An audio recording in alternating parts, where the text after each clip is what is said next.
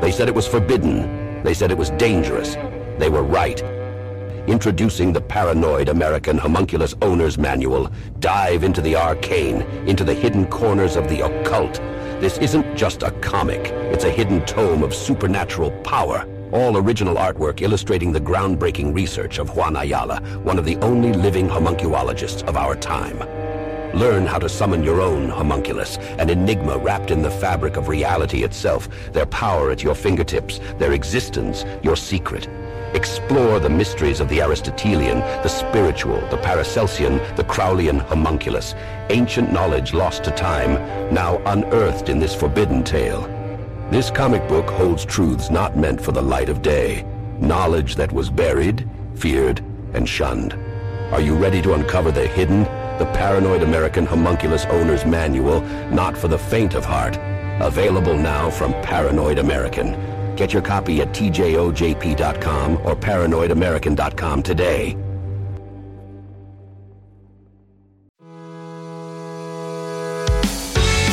Shadowban Syndicate. Pucker up! This corpo transparente. They want to tell me what to think. I am over all the lies. I'll uncover what is hidden until they shadow ban me. Shadow ban me. You're either misses or non-binary. Shadow ban. Homunculus. Shadow ban me. Shadowban Syndicate. Shadowban Syndicate. Welcome to another Shadowban Syndicate with Joel Thomas, Juan Iola, and Sean Chris. Previously on Shadowban Syndicate. Did it again! Bro, I can't Iola! take you seriously, bro. Yeah. Why do you have to do me like that, dog? Iola! I said Ayala. I've been practicing it, man. Areolas, bro. One day I'll get it right. And It's then all that right, bro. day- That day, the world will end. I'll give you a break because you're white. Because usually, the white but boys have usually I'm trouble. pretty good. Yeah, usually I'm good with that, though. You know what I'm saying? I was just at a Mexican restaurant. Like, yeah, look, I got a Modelo shirt on. I'm not It's 'cause it's Mexican, Puerto but Rican. That's why. That's what throws it off, bro. It's the Puerto Rican. Like, I get it now. you It's get like it, it's bro. got a little, like, you know what I mean? Like a little bit more. I gotta, all right, I'm gonna get on that. Whatever you say, bro. I have no idea what you just covered, but we'll go with it. All right. Welcome back to another episode. This should be an interesting one. We're going back to the roots. What I think is the roots, guys. What do you guys think? Like, this is OG stuff, huh? Yeah, I think it's this is kind of where a lot of the mind frame started, right? Like, right after 9/11, this guy drops this knowledge on us. I mean, you got people that were even in the military that were watching this overseas, man. Like, people were really about this when it came out. I remember I was too, man. Like, I know everybody was. I didn't get suckered all the way in with it, but definitely, especially for the period of time that I was in life, I definitely saw a lot of it differently than I do now, for sure. By the way, too, let me say something real quick before we get started.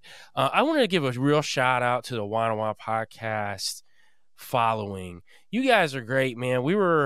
I watch all the live stuff when we drop these, and people are like super entertained, super into it. In saying that, Kill the Mockingbird's followers, man, got their cheeks super tight on the last episode we did, man. I would say 99% of our followers are great, but that 1% was just popping off, and they thought because Sean and I were disagreeing on air that we were arguing. Ain't nobody arguing. First off, this ain't a circle jerk. We're not jerking each other off here. We're expounding on ideas, and we're going to not agree with each other. Don't mean that we hate each other. Don't mean that we ain't going to talk to each other on the phone tomorrow, laugh it up, have a good time. It's what we do. These are what these shows are supposed to do. You're bringing a conglomerate of ideas so everyone can hear them, and they can just start deciding for themselves. Use your cognitive abilities is what this is about.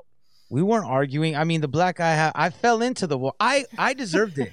Body shots. It's all body shots, bro. Yeah, it's for fun. It's to sharpen your sword. You know what I mean? Iron sharpens iron. That's how you get to where you want to go. Yeah, people, but it's different because people don't always know the dynamics. I think, you know what I mean? They don't know that, like, well, we're not scared bitches, so it's like, hey, it's just words, man. It's like, Yeah, I always say whatever happened to sticks and stones may break my bones, but words will never hurt me. And like words are everything now. Like you refer to me by my correct pronouns, alrighty? I'm they, them, Nephilim, or homunculus, whatever you pick your pronouns, and you make sure you address me by those pronouns. So it's like we've gone full tilt, and I think this is why I find this topic so interesting, because it was one of the first documentaries I came across that was kind of going against my view that I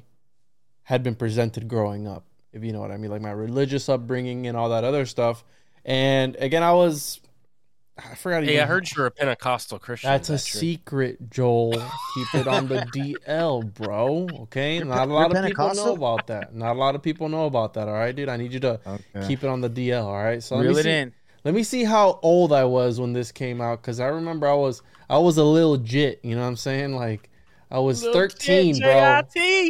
Bro, I was 13, and I remember when I was 12 is when I first read the book of Revelation. So can you imagine, already confused, going through puberty, a young little boy, and trying to figure out the answers to the universe, and then this drops. Right when YouTube was, I want to make a hat, make YouTube great again.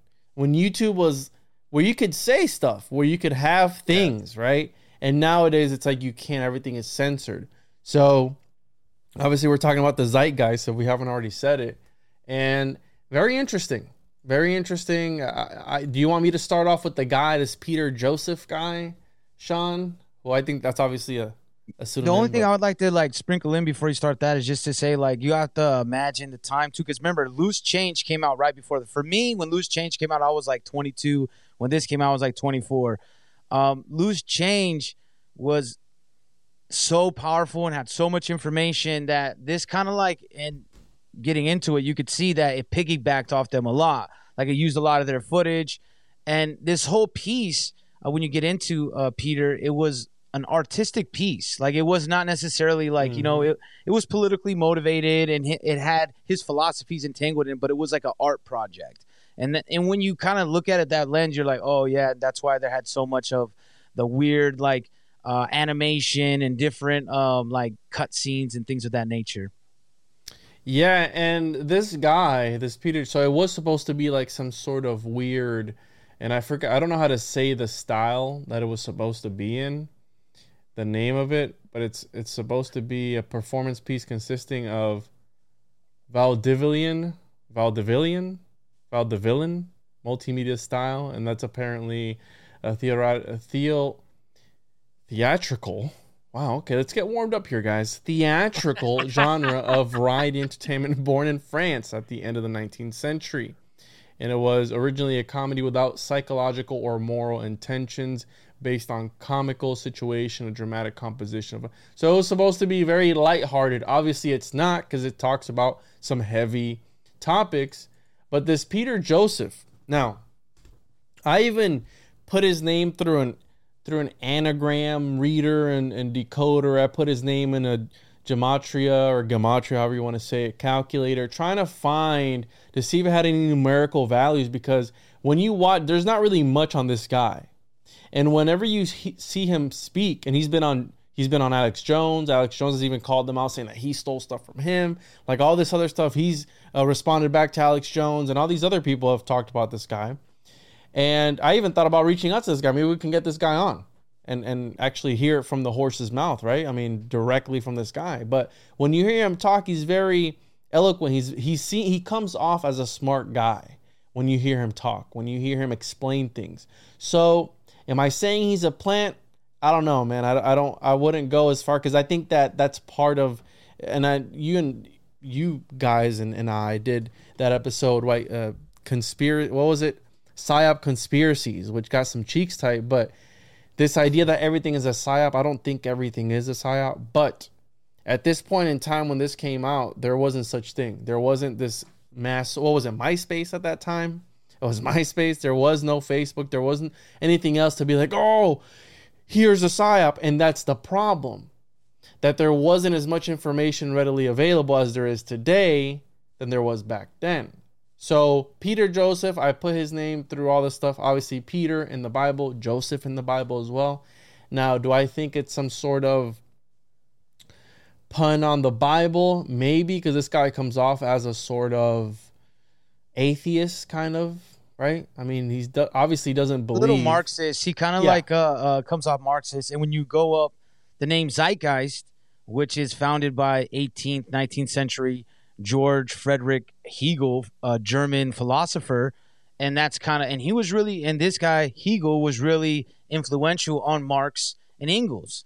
So you do get a little Marxist, and like I didn't see it at the time. That's why I thought it was good to go back and watch it with a different lens, because at the time I was like, whoa, like I was just baked out of my mind, like probably like, you know what I mean? It was, you know what I mean, partying, like where you're just like, oh my God, dog, like, you know what I mean, blowing my mind, just sitting back, like, wow.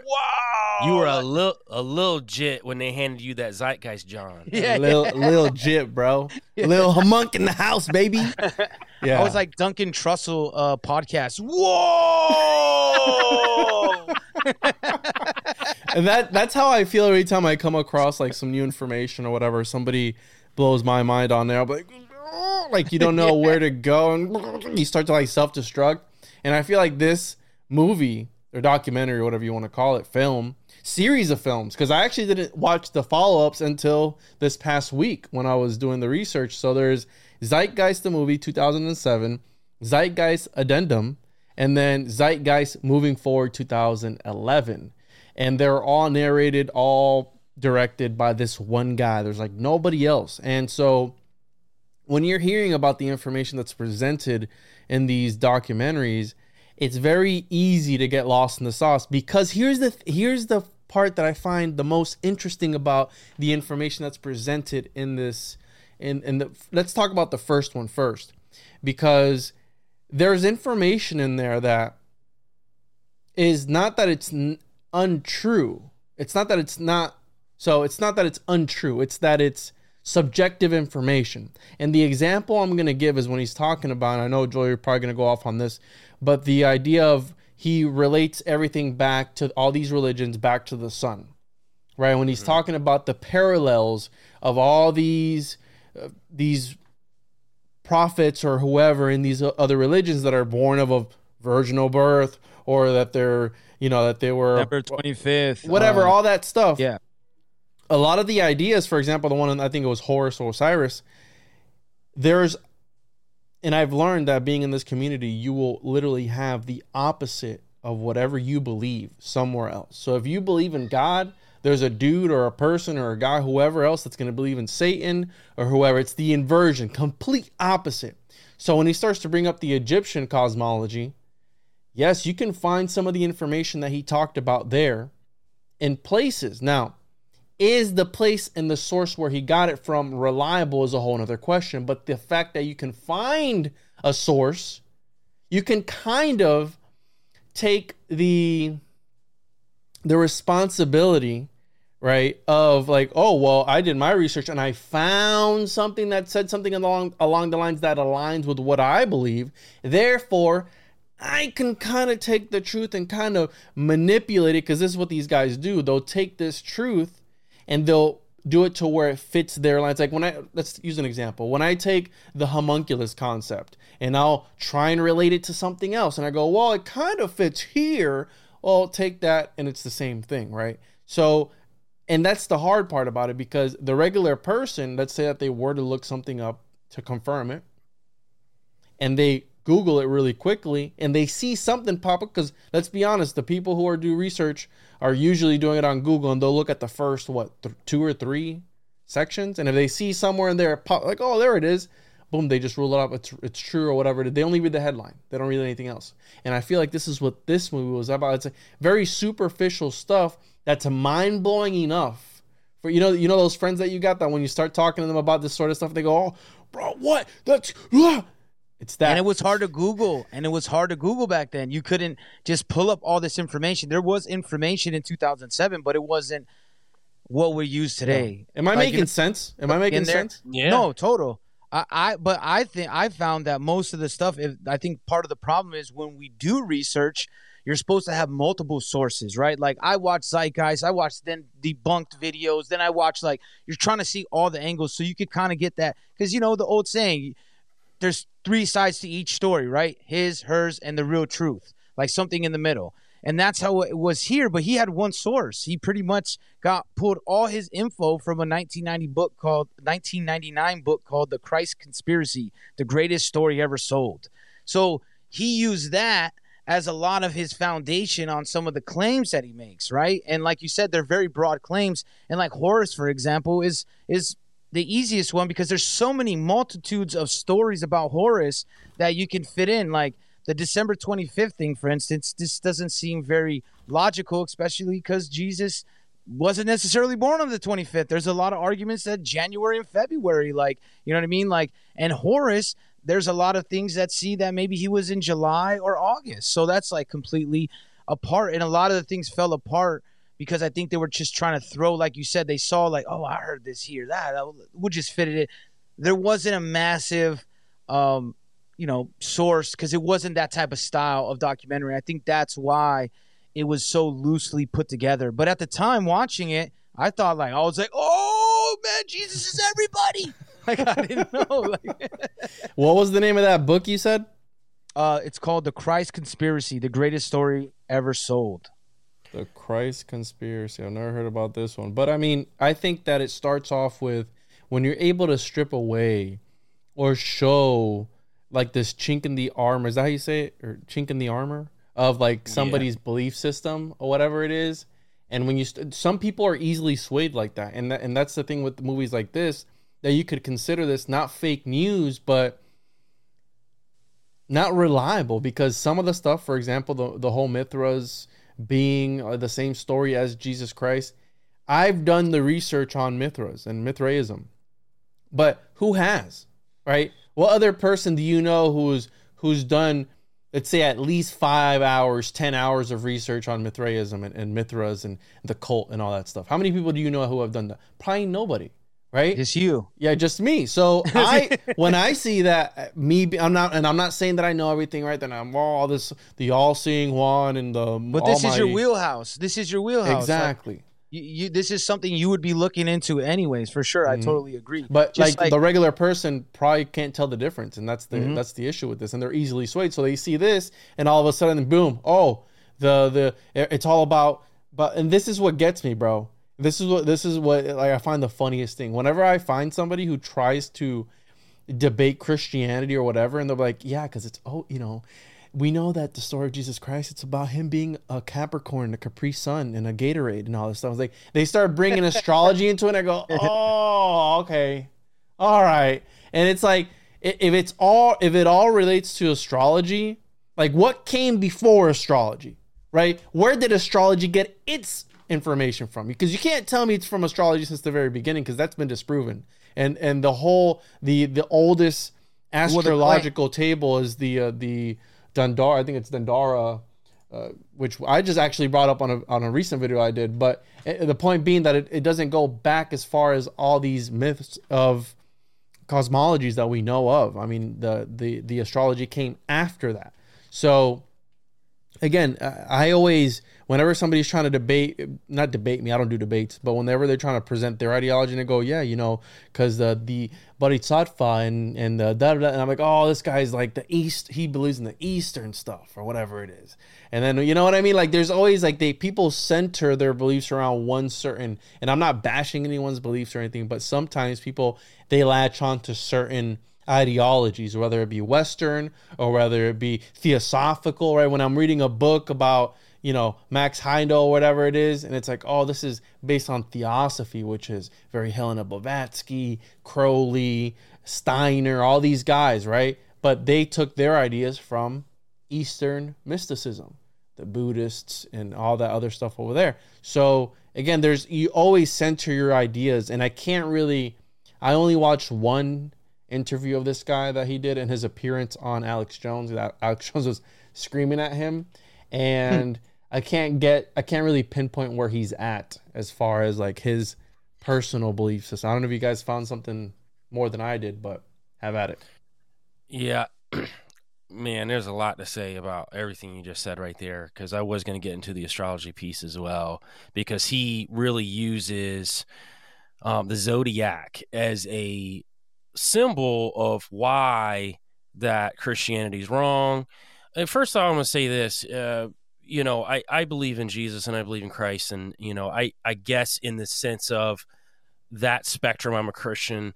I don't know if I particularly like the word Christian because it's not really in the Bible, but one time Nicolas Christ Cage never is used it. Jesus Christ. Sorry, bro. Exactly.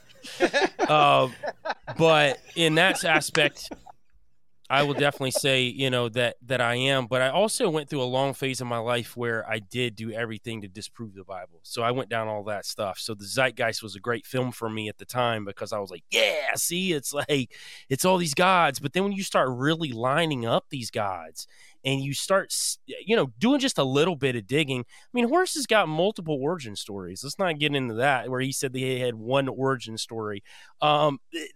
There's because you've got the different Horuses, right? You got the Horus the older, Horus the child, and Horus the younger. And Horus came from a wooden dildo. Everybody knows that, man. Like, that's Yeah. Well, and the best part was they said he came from a virgin birth, and I came from Isis, and Isis is not a virgin. So, Well, this is what I was getting at, that there's various versions of that same story. So you pick the one that best suits your narrative. So if I saw this guy who had written to him, and he was a PhD in history, how he was saying that, I picked the story that the eagle was flying over and she got impregnated by the eagle that was flying over. So therefore there is no intercourse, there is nothing sexual there. It was just flying. So boom, immaculate conception. Therefore it's the same as Jesus Christ. Now, it's very easy to nitpick and cherry pick from different points in time where the regular layman is not going to know what you're talking about, except that you're linking it, and then they'll do a quick search. Boom, boom, boom. Wow, that's crazy. Like, if it should be inconclusive. It should be inconclusive. What you're saying. But where does it stand, Sean? Like, is it legit or not? No, what I'm saying is the determination on anything is inconclusive, because if I get all this information that backs up this guy's idea, all this information in the same amount of information, I got to be like, well, I can't really call it. You know what I mean? Like, there is no perfect answer. Then you can't piece that one together. And I think it goes also back to my thing is though. I mean, they try to say that Horus was the sun god. He wasn't the sun god, actually. That was Ra. So if you really break it down, just that one piece is off. I mean, that's just one small piece, and I could go down the table of things. But that Joel, Horus and Jesus don't match up. Yeah, but then again, you say you could cherry pick it and make it work if you want to. No, but don't you get what's happening? So right now, this movie was made we're talking about the first movie, the beginning of the first movie, where he's talking about the breaking down Jesus Christ and the story of the Messiahs and all that stuff. This was 15 years ago, however long ago, 2007, right? A while back. Now, we're not arguing, you and I, right, in this group. I was just gonna say, but we're still talking about this thing that came out X amount of years ago, that he was talking about stuff that happened thousands of years ago. So I think that it's all part of the design, because a church, right? A church divided, it doesn't stand, or however the saying goes, right? So even, I've always said this, at the end of the day, I don't think we're going to ever know the truth, Joel. I mean, that's just the way I stand. I consider myself a Christian too. Like, bro, I pulled up my Bible from 2005, dude. I was reading the book of Revelation in 2005. Okay, so look at this. Corinthians. Look at I have a whole bunch of highlights, bro, as a kid, right? Reading this Bible, right? And I always keep it next to my desk. I read the Bible and I did a prayer at my high school. What the hell? The Balicatory, whatever the hell this says, bro. Whatever that says. Baccalaureate? What is that? Is that how you say it? My pronunciation's rubbing off on you, man. Baccalaureate. Yeah, thanks, Sean. So I gave struggling this episode. We're struggling. We're struggling out here, bro. Look, prayer. Let's see here. I did a reading of something. I forgot what I read. With Aola. Yeah, the words of whatever. Anyways, I did a reading. This is 2012, bro. May 20th, 2012 that I did Right. this, right? And it's baccalaureate. I'm pretty sure that's how you say it. That was the year the world ended too. That's Crazy. the year the world, exactly. You So- ended it with your prayer, bro. man. So That's point being, I consider myself a Christian. I believe in God, but will we ever truly know the truth? Whatever the truth is, with a capital T or lowercase t, whatever that is, will we ever truly know? No. Because, I mean, that happened in the past. Unless there's somebody... Not as flesh. Not as flesh. Like, not as, like, us in these meat sacks, as Joe likes to say. Like, not in this realm. I think that there may be another realm of consciousness. But at this point of how my mind... Yeah, I agree with you, Juan. I don't think so. I think... That's why I always find it crazy that so many wars and arguments are over these things, because dude brings up good points. Like, I think that he had not bad information, but he just took information that he didn't source everywhere, where he could see like, oh, there's multitudes of stories. Yeah. Like you said, he let it fit his narrative, but he brings up good points, because I've said it plenty of times. The Bible's been rewritten so many times, and there's this thing with human nature that we love doom, like the end of the world. Like, every single religion and faction is always pushing to this, oh my God, we got to do everything right or the world's going to end, which we don't know what that means. We don't actually know what revelation means. Like, whether it's rewritten by man to manipulate us or from the word of God, we still can't fathom exactly what those words mean. For me, a lot of the revelations, end of an era. You know what I mean? The end of the Romans. I could see that some of the religions have been compromised, for sure. We all agree on that. And then the Bible has probably most likely been rewritten to manipulate on purpose, and some on accident, just miscommunications, not understanding what one word meant, things of that nature. But what he focused on kind of tripped me out. Like he was saying about, oh, the zodiac sign is 12. Well, whatever happened to the people that talk about there was 13 months? Well, if there was 13 months, how are you going by the zodiac? And their Gregorian calendar, who the fuck came up with that? Like, all these, it's changed, and that's the thing. But I think that's besides the point, because I want to talk about one thing that you're addressing, that I feel like in this community, and I wouldn't say the humanity, but I feel like this community especially has a fucking hard on when it comes to like end of times, or when it comes to like prophecies, or when it comes to, right, I just recently did an episode on the proto-evangelium. Like I didn't know what that was or anything like that. And he gets into Nephilim and end of times and all this stuff, but the idea that the end of times is coming soon, and I feel like especially this time, like 2007, how many he was talking about the collapsing of the banks, right? We're talking about the collapsing of the banks right now, right? We've always talked this, bro. 2007 to 2011, when all the movies came out, we had the economy crashed. Like it's almost like he was prophesizing it. Everyone's like, oh man. So I think that it pushed a lot of people towards that. But it always bounces back though, Sean. There's never like the full blown apocalypse. Like what's the Will Smith movie, I Am Legend, like end of days, dystopian. There's never none of that. And I think that's what people want. Therefore, when they want that, when they're looking for that next biggest thing, and we know in the conspiracy community, everyone's like, a big event is gonna happen in April of 20, blah blah blah, and they'll like post videos on YouTube, and they'll do all this stuff. Like, even if it's for clickbait and all this stuff and clicks and clout, you're still speaking that into existence, and you're still kind of wanting that. And how many of us, when that thing popped off in 2020, bro, I'm gonna be honest with you, I loaded my magazines up. You know what I'm saying? Like, I was ready. I wanted it to pop off. Like, I was like, yeah, it's about to go down. Did anything happen? Did anything really happen?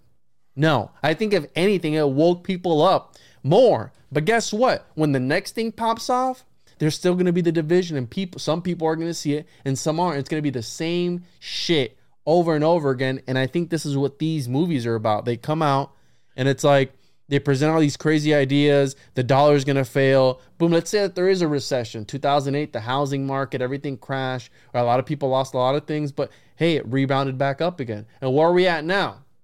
Same thing. There's a recession. It's going down. But guess what? It's going to pick right back up again. And I've always said, a clock that is wrong, a broken clock is right 2 times a day. And if you preach enough times that the world's going to end, the world eventually is going to end.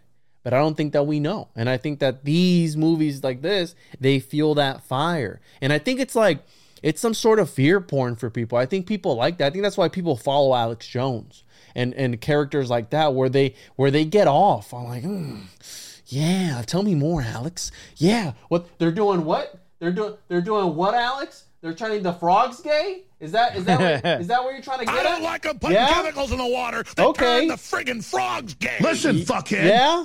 Those are fucking fighting words. Excuse me. What the fuck's your problem? So again, I think that's what people gravitate towards, that character, because they love that, they're attracted to that. And then you have the people who are the opposite, who are repelled. And it goes back to that two-party train of thought where you're either on the left or you're on the right, or you're a conspiracy theorist or you're not a conspiracy theorist, or you're a flat earther or you're not a flat earther, or you're a homunculus or you're a Nephilim. You pick. You can't be both a homunculus and a Nephilim. You got to be on one side, Joel. You got to pick. Which one are you on, bro? Hey, I did that poll on our last episode. There was a lot of people that were not feeling the homunculus being a Nephilim too. So they were feeling that one, man. It like the mix, and I think you can definitely mix. I'll say this though too, when it comes to the Bible, and I believe in the Bible, and I think, and we've had this conversation on the last one, and I think God had His hand on having this book to us. And I do get both your point of views. I don't discredit that, and I do agree with what you're saying, Juan. We don't understand. Let me say it that way. Maybe this book we don't fully understand. I think it's correct, but I don't think we fully understand it when it comes to the book of Revelation. I think that's a tough book to understand. Now, do I have fun with it? Absolutely, man. I love going down the rabbit holes of Revelation and tying it into Nephilim and portals and everything else, man, because that's fun to me. When I talk about end times, like, it's more of a fun thing. I don't live in fear, because here's the one thing that supersedes this book, and I'll have mine right here as well. Jesus said, I am the word. At the end of the day, He supersedes that. God supersedes even that book. So like when He came, He did that to stick it to the Pharisees. That was the whole point. When He came to rectify things. He came to save us. So like He said, I am the word. So at that point, He supersedes like anything we can possibly understand about anything, right? We were talking about the Zodiac, and I can go deep when I talk about the Mazzaroth, man, and how I think that the actual Zodiac, the thoughts of the Zodiac were long before Adam. When we're talking about the constellations, I think the Mazzaroth, I think it spoke to the coming of Christ. I think it was a prophecy, but I don't think that this is necessarily what the Zodiac was. The Zodiac was a part of astrology that was brought by Barakael in the book of Enoch. He taught humankind astrology, so he taught them the Zodiac. This came from the Brotherhood of the Snake and Cain and his son Enoch. So when you're talking about the Zodiac, I think it's a corruption of what the Mazzaroth was, and I take it from what I actually think the constellations were there for, because I think the stars have been there for billions of years, long before Adam, and I think it spoke of His coming, and I think that's why like Lucifer got pissed off, and I think he knew that this was all coming down the pipe. So I think obviously they're going to use some corruption and some things to detract from that. But to what you're saying, though, this fear mongering, this fear porn, I completely agree with that, though. I think this community gets so hyped into that. Listen, what I really hate is the Christians that are like, can't wait to go to heaven. And I'm like, God gave us this earth. Like, what are you talking about? He told us to be stewards of this earth and enjoy it and connect with people. That was the whole point of Him putting us here, to take care of it. Like, we're so lost in this like sauce of like, we want to get out of here. We want to like, go to the 7 steps and the 7 heavens and all this stuff, man. Do you know, like, if we're actually looking at the book of Revelation, it talks about that God's going to bring heaven to earth. It's going to be, I think, in my mind, at least how I can minutely understand it, I think there's going to be that kind of unveiling where it's like the veil's been lifted and we've got that passage between these different universes, or however you want to look at it, right? Parallel dimensions, or just dimensionally we can move in and out of like this whole different thing, maybe how it used to be, right? Like, I think that's what we're gonna get to this new earth, this rebirth of like this connection to God that we used to have in the past. And I think that's the end times to me. It's not the fear part of it. When I look at the end times, I look at like how good it will be to connect to people. But at the same time, he's telling us to do that now. He's telling us to do that now. Like, we're so consumed with like tearing each other apart and like getting mad at each other, and your cheeks are tight. No, mine are tighter. No, mine are looser. Like, you know what I mean? Like, people need to just like chill the fuck out, man. Like, have fun. Like, we have debates on here, but we're having fucking fun, man. We're not sitting here like getting angry at each other because I think differently than you or vice versa, man. We're having a healthy debate, and we're talking about things that can we're not even elevate debating. our minds. We're not even debating. We're just putting ideas out there and understanding each other, you know? Well, that's a whole different... I'm Jeffrey Toobin right now, man. Yo, real quick, apocalypse literally means unveiling. So, I mean, that's what it means, you know?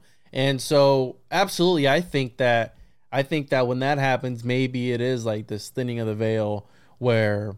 I don't know. I mean, I'm not even gonna speculate, but yeah, I mean, some crazy Project Bluebeam-esque type of looking thing where I don't think we're gonna believe our eyes. I think it's gonna be that. Absolutely. Right? I think that it's gonna be like, it goes back again to this whole thing. It's like, oh, well, is Bigfoot real? Well, here's a picture of Bigfoot. Nah, bro, it's CGI, dog. Yeah. It's AI enhanced, generated, brother. Well, that's the thing is, it's not just Christianity. Look, you guys had your Bible up. I have. This is the book I'm starting to read right now. End times prophecy of coming changes, Get that right? demonic shit out of here, Sean. It talks about from the Bible to the Holy Mother, Nostradamus, like all these different things through the world, like different cultures, different philosophers. This end of the world, I think it's because this push to like, oh man, life's short, life's too short, better do it. Why is life too short? Why are we getting? And it's even though it's been proven that stress is a tremendous killer of especially men, you know, trying to like hold all this like heart attacks coming from stress, but yet they're piling stress, telling you only have a small amount of time to live to accomplish what you accomplish. And I think that stunts us. And I don't think it's necessarily the part of the Bible itself. I think you got to look at the Bible, and this is going to sound weird to people, but the Bible almost like NASA, right? Or like an agency. There is some truth out there. Just because they faked the moon landing doesn't mean they never went to the moon another time. You know what I'm saying? Mm-hmm. Just because they didn't, they all the Operation Paperclip and all these Nazis were there. We don't know exactly what they were doing. I'm not stating that space is real or straight, but I'm just saying. Or you always go like on some serious tangent, then you guys fuck it up with some gay shit you put in there, bro. But you know what I mean? I think that the Bible has some great information. And like you were saying, Joe, and I truly believe that too, is that how are we supposed to interpret? Like, there's no way we could fathom to completely interpret it. And you know what I mean? And you should take the values. Me and Joel talk about this all the time. I tell him, like, if people don't believe in God or Jesus, like if you're atheist or, you know, you just feel like there is nothing, that's fine. I have no problem with that. Like, there's no way I could prove it to you otherwise. There's no way. There's no evidence I could show because you're already set in. But if you go look at the teachings of Jesus, or if you look at teachings of Buddha or some of the other religious people like that, do they have a good message? Is it to follow, like, be good to people, you know, do good in your life and try to prosper and all these things? What's still a good message? What are we arguing about here, right? You don't have to believe in it, but if that's the message, do you disagree with that message? Or do you agree with it? You just don't know if that's real or not. Who cares? At the end of the day, to me, it's like, if that message is a good message, then you should follow it, regardless of if you believe real or not real. I am on the side of believing that Jesus is real. That's one of the things that he spoke about, is saying there's no accounts. And it was such a, even at that time, I kind of was like, man, I remember, like, they said there's a lot of people. I didn't know because I didn't research at that time. But looking now, there's so many different scholars, so many historians that have talked about Jesus and being around that time. Now, you could argue, is he the son of God or not? You can argue that, because that becomes where the belief comes into effect, right? Like, I believe he is, but you don't have to believe that. You know what I mean? It's not up to us to force you to believe that. You just have to know that he was real, just like Muhammad was real. These other characters, if they have these historians talk about them, but that doesn't mean every story, like you said, Juan, is true. We don't know. Like, things are fables, things are exaggerated. We know in our times when someone's talking about something like, oh man, I heard Sean said, "Oh, Juan's last name wrong again," and then it's gonna the telephone game, boom, and then they're gonna be like, "Yeah, I heard he punched Juan." You're like, "What? No, he just said his name wrong, man." Like, and then like Muhammad was real, but he was created by the Catholics so they could take over the Israeli. Oof, bro, you're country. gonna trigger some cheeks with that language. It's an interesting theory. I've gone on that rabbit hole. I encourage people to do it. I'm not saying that it's true, but I liked some of the stuff that was said in it. They said that they sent a nun to the Middle East who found a young man that they could manipulate, and they created him to be Muhammad and create the religion of Islam, because their whole goal, they wanted to take over Israel. And this is kind of when the Holy War started and all that. It was the prelude to it. And they ended up not winning, but they ended up creating this religion of Islam. And I do have the Quran, which I've been reading here recently too, because I wanted to compare a lot of the things from the Quran to the Bible, because there's a lot of things that line up very, very much so. And then there's some stuff that deviates way off. One thing I found very interesting with the Quran and the Bible, this is so weird, right? So they worship Muhammad, but Muhammad is super flawed throughout the Quran. Like, he gets tricked by demons and like all kind of stuff, right? But Jesus in the Quran is like super holy, like he's like untouchable, but they say that he's just a prophet.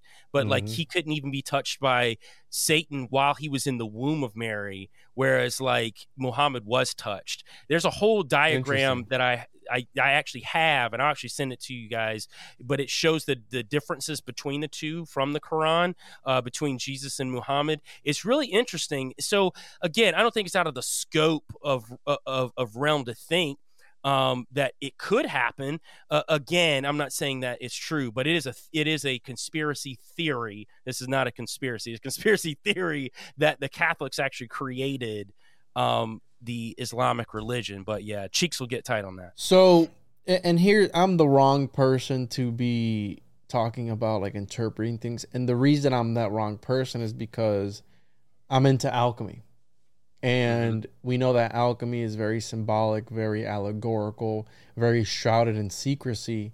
So when I'm doing research on something, I'll be trying to think outside the box as to what's being presented in the front lines of whatever that idea may be, because that's the exoteric. It's almost like, again, when you're on Wikipedia, we keep ideas. They present to you the exoteric, and for you to dive deeper down, you can start by going to the sources and trying that, but the way to find the good shit, as I like to call it, the good stuff, is to dive deeper into it can either be a dissertation by a PhD, whoever, a scholar or an academic. You can start off by doing that, or reading an actual book about the practice. Now, the reason I bring this up is because, we're talking about death and all these different things, because it stems from this movie where they're trying to bring forth the errors in mainstream religion and kind of sort of discredit religion as a whole. So I think when you discredit religion, it's like, okay, now you can kind of sort of focus on reality, right? Put away all your superstitions and all these other things, and you can focus on living now. Which, yeah, I always criticize Christianity for that. It's like, I'm preparing for the afterlife, and we're not even there yet. But it's like how you said, like, live your life, bro. You know what I'm saying? Like, live this life. But some people, they fall in these reality tunnels where that's the only thing that they think about. Being a good Christian, I have to walk on eggshells. God's watching me. And like, you can see where that can psychologically do a number on a person if they're legalism. You know what I'm saying? Like, if they're there all the time, they go, oh, like, I can't do that. It's like, no. We're flawed. I don't like that mentality. It's legalism, right? So you got all these different denominations and all these churches and all these things. Exactly. And they all dissect the Bible differently, right? Yeah. So I think that goes to what you said earlier, how that you can have this book that is true, but if you're dissecting it differently, you can make it say whatever you want to. Especially look at the cults, bro. Yeah, look exactly. Cults. Hey, I got a good one for you. You got two groups that are very similar. I'm about to get cheeks tight right now. Very similar. You got the Ku Klux Klan Ku Klux Klan, and you got the Black Israelites, who are very similar on opposite ends of the spectrum, and they both read the Bible, and they both make it say what they think it says to make their race supreme, and both of them do it. And I've gone down both the rabbit holes of both how they do it. They can make it make sense, but they're also pulling a lot of things out of context when they do it too. They're not looking at the entire, paragraph, as we say. Like, they may pull like a verse here or a verse there, and they turn it into this whole charade. But listen, it goes back to what both you guys just said earlier. People are very susceptible who don't actually research themselves, who don't actually look into things themselves, don't use their critical minds. They need someone to tell them how to think. Most people are like that because they're lazy. They don't want to spend the effort and the time. I need a talking head, my favorite talking head, to tell me how to live. Also, you were just saying this one made me think. So I've actually got some of that Vice interview that Peter Joseph did. And some of the questions they asked him and some of his answers were really crazy into it actually being a social experiment more so than actually trying to speak the truth. They said, how was the initial reaction? And he said, it went viral, but I would have changed it if I knew it was going to turn into what it did, because it sparked a great deal of critical interest, which was very healthy, but also sparked a really nasty and impulsive backlash that I still feel to this day. He goes on a little bit further, but then he says that I would call the kind of anti-conspiracy culture people who have a fanatic reaction to anything they think sounds like a conspiracy. So that was frustrating too, because honestly, my focus was really a sociological one. So really, he put this out in space to see how people would react. And look, man, we're in 2023 and we're talking about it still. Yeah. Like, think about it. Like, we're still talking about this film. That's why I'd like to get him on. It was so impactful that we're still talking about it, and it's resonating still through people's minds. Dude, he goes, and this is when I started thinking PSYOP a lot, with how he was thinking, because they started talking to him about Alex Jones, right?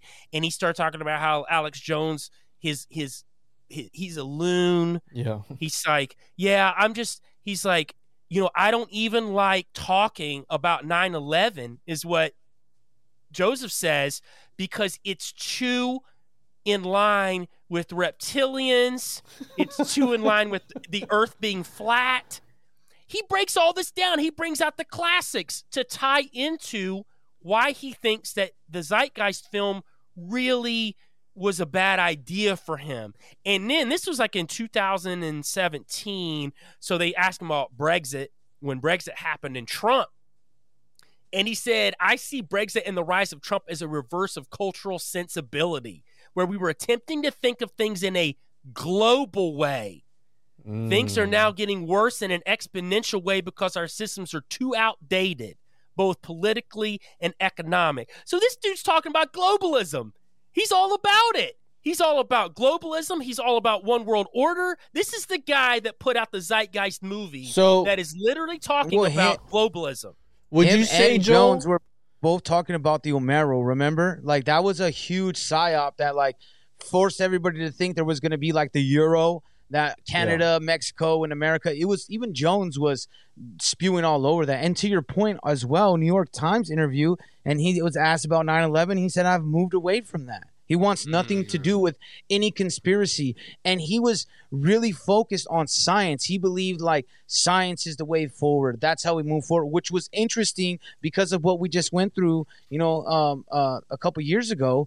And someone saying science, science, science. And he was all about science and what science he thought was real. And he kind of really didn't care about anything that he was putting. That wasn't his beliefs, like you said. It was more of a homage of what was going on at the time, and a little bit of his philosophy dug in there. And when he goes more into his philosophies in the other films, where he really starts talking about the banking and all that stuff. Would you say, Joel, what would you rate it? I mean, on a scale from fake to gay, where would it fall in that scale? I mean, would it be more fake or more gay? Or a mix of both? I mean, a chimera of both. What would you rate it if you had to? Talk about the film. This guy, I mean, the whole movement itself. I mean, this. The movement itself. Enoch would have told him to loosen thou cheeks. I think, honestly, he would have looked dead at him just like he did the Nephilim. When they were asking for help, he would have been like, loosen thou cheeks. I think it's on that scale. I just think that there was truth mixed in throughout, especially the 9/11 stuff and the banking. I thought that was, but he also did this so very craftily. He hits you with that religion piece. He's early. a smart guy, bro. He wants you to know that religion is fake and gay. He wants you to know that it's all fake. Yeah. That, and especially Christianity. But again, so what you're talking about, so take religion, you destroy that, and you look at this. This is directly from the website, the zeitgeistmovement.com. And I'm not trying to bash this guy for changing his mind if he did, because I change and reserve the right to change my mind whenever I see fit, including if it's flat or not flat, who knows? I mean, if one day we find out it's a pancake earth or whatever it is, or waffle earth or a strawberry earth or whatever it is, I'll change my mind to be, okay, you guys were right. It was a banana split earth or whatever it may be. But point being that you can change your mind on things as you develop in your life and you learn more things. So this is directly from... By the way, I think the 7 heavens prove that it's not flat, but I'm going to save that for we'll save that for another episode. It's more of a PB&J if you ask me, but... So this is the mission statement, founded in 2008, the Zeitgeist Movement, TZM. And it was funny because when I pulled up the dude's YouTube, it was like, I was like, yo, what the fuck is TMZ talking about the Zeitgeist and Alex Jones? It was because it was TZM and the logo kind of looked like TMZ. Bro, I'm serious. So it does, though. It is a sustainability and public health advocacy organization. It conducts research and activism through a network of regional chapters, public events, and various forms of educational media. So again, when you're talking about movement and all this stuff, I think about you destroy somebody's religious, superstitious views upon of this world, of this earth, whatever it is. And you look at this, the term zeitgeist can be defined as the general intellectual, moral, and cultural climate of an era. We know that zeitgeist also means spirit. I mean, you can look up the etymology, right? 1848, literally. So spirit of the age, literally time spirit. So again, this got all these different connotations. And so you go here and you replace all that, and this is what I think is happening. You replace the superstitious thoughts and ideas with what? With intellect, with scientism, right? But trust the science, believe in the science, right? Like this logical, rational point of view. So the term movement implies motion and change. Therefore, the Zeitgeist movement can be seen as a social movement that urges change in the dominant intellectual, moral, and cultural climate of the time, because zeitgeist also refers to schema of fashion or fades that prescribes what is considered to be acceptable or tasteful for an era.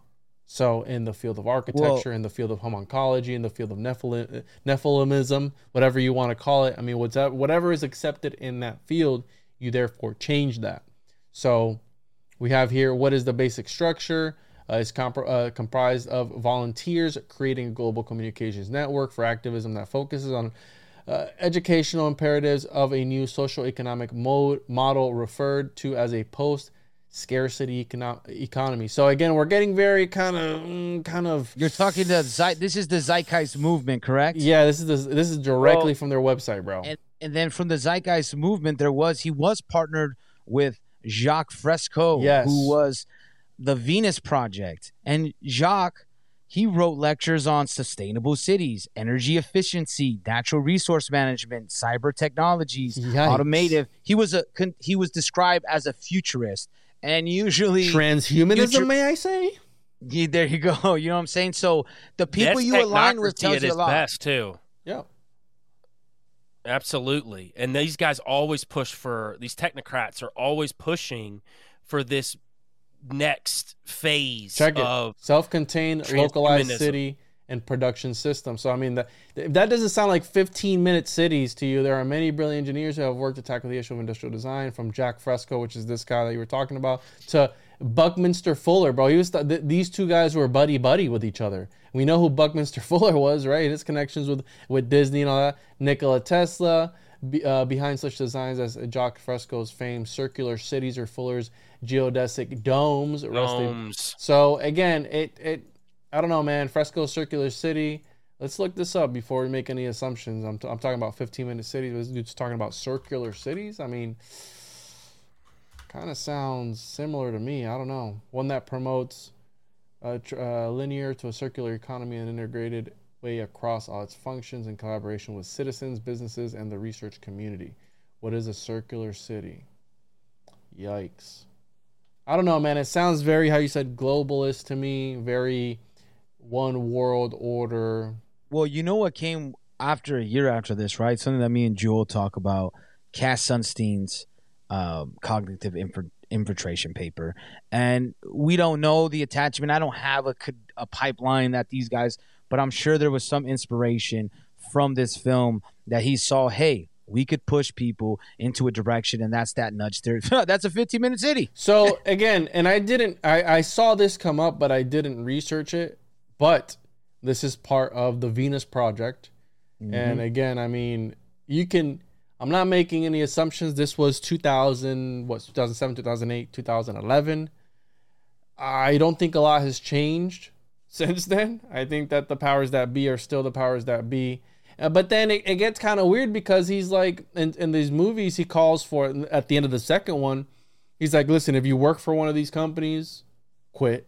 If you Say goodbye to your credit card rewards. Greedy corporate mega stores, led by Walmart and Target, are pushing for a law in Congress to take away your hard-earned cash back and travel points to line their pockets. The Durbin-Marshall credit card bill would enact harmful credit card routing mandates that would end credit card rewards as we know it. If you love your credit card rewards, tell your lawmakers, hands off my rewards. Tell them to oppose the Durbin-Marshall credit card bill. Own their stock, sell it. If you don't buy their stuff, don't do all that. So he's like kind of calling for action, but then are these the same people who are calling for action, but then they're kind of turning around and just relabeling it, rebranding it, and turning it into your own thing here? Like, what's really going on? You know what I mean? Like, is this, again, is it a psyop to be like, oh yeah, fuck those lizards, I like these lizards better? It's like, no, they're still lizards. Well, I will say Peter Joseph does look like he would be like a Star Wars extra. You know what I mean? He does, man. And he might be a reptilian, man, when you look at it. I mean, I don't know. He just has that vibe. Like, I say we get this guy on, bro. I say we get this guy on, and I would love to, but I think he would be very. I don't think he would do it, to be honest. I just like what I've been digging on him. There's very limited like. I didn't want to go down the psyop route. I mean, he's an art student. That's pretty much. He's a musician, filmmaker, which we all do stuff. The thing that I didn't like is, again, when I found out about it was more of a social piece. When I found out about him, now he's talking about like, well, I wasn't invested in any of that stuff. You know what I mean? So you were just throwing this philosophy out. And then I go back to this Jacques Fresco guy who was teamed up with him, and he advocated for global implementations whatever, man. Of socio-economic systems. Ariola! He was for this global thing, this whole global system, one world government that supposedly this whole film is against. But rewatching it, I got a lot of Marxy feel. Like it was real Marxish. Like you had a lot of that in there. And like I get it, against capital, but what happened was they grabbed that moment of, this was the Ron Paul era. This is when you had a lot of libertarians out there. So that grabbed them because he hit the key words. Talk about Jekyll Island. He talked about the Federal Reserve printing up too much money. Economic hitman. Rockefellers. Everything. He hit the points that are like, we all like strings of whatever. Okay, he's on our level. We know what he's talking about. But if you started getting into the film, he started wrapping it more into his philosophy, and he still speaks. And the stuff that he talks about is a lot different now. Yeah. You know what I mean? He's like formulated. It almost reminded me of something I watched the other night. It was like The Ultimate Warrior. I just watched the whole Vice Dark Side of the Ring on Ultimate Warrior. And then he just became out of nowhere from this character. He's like a super right-wing conservative. Like, you know what I mean? It's like, how do you get this? Because they see something that they've always seen, and now they attach to it because they can label it. I think he would. This is to me was an experiment to drag us in, similar to the cognitive infiltration, the nudge theory. These things that these think tanks come up with to kind of like, hey, what's going on with it? Let's poke the bear a little bit. Let's see why they think this way. Can we drive them here? Well, and Sean, I believe the end result was to move it into this. What did we get after that? BLM, Antifa. You know what I'm saying? Like because they all came from the what's it called? I can't slip in my mind. The Wall Street. What was it called? The Occupy Wall Street. Occupy Wall Street. So that came, then Occupy Wall Street. Then from that, those broke into fractions where you got BLM and Antifa, the Proud Boys, these people that had similar ideas. It's like he was able to divide them, because then some people wouldn't look into the 9/11 stuff because they were right away like, whoa, you're going against Christ. We can't hear anything you said, because he made some good points. Like there is high religious leaders that we couldn't go talk to and be like, hey, you think this might be fake? Hey, what do you think? They might go, whoa, we don't want to talk about that. But that doesn't give it validity that Jesus didn't exist. That's the problem I had with it, because he used, like you said, partial truths that like cannot be really.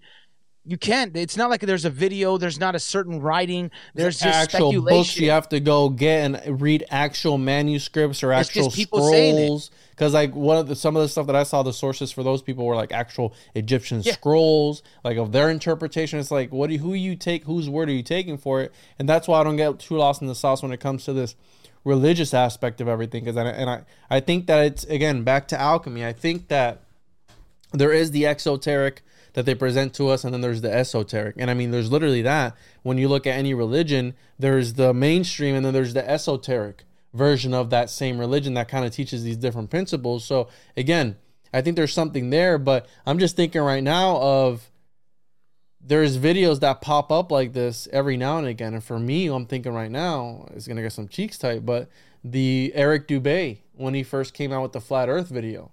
Like, not a lot of people were talking about Flat Earth until that popped off on YouTube. I was just about to go there. You know what I'm saying? Like, to go there. Hey, right when Zeitgeist pops off, right? What got hot after that? Flat Earth. Yeah. It got hot. So like, you can't say it didn't. I don't care how the cheeks are getting tight. Tighten them up, baby, because we're getting them tight today.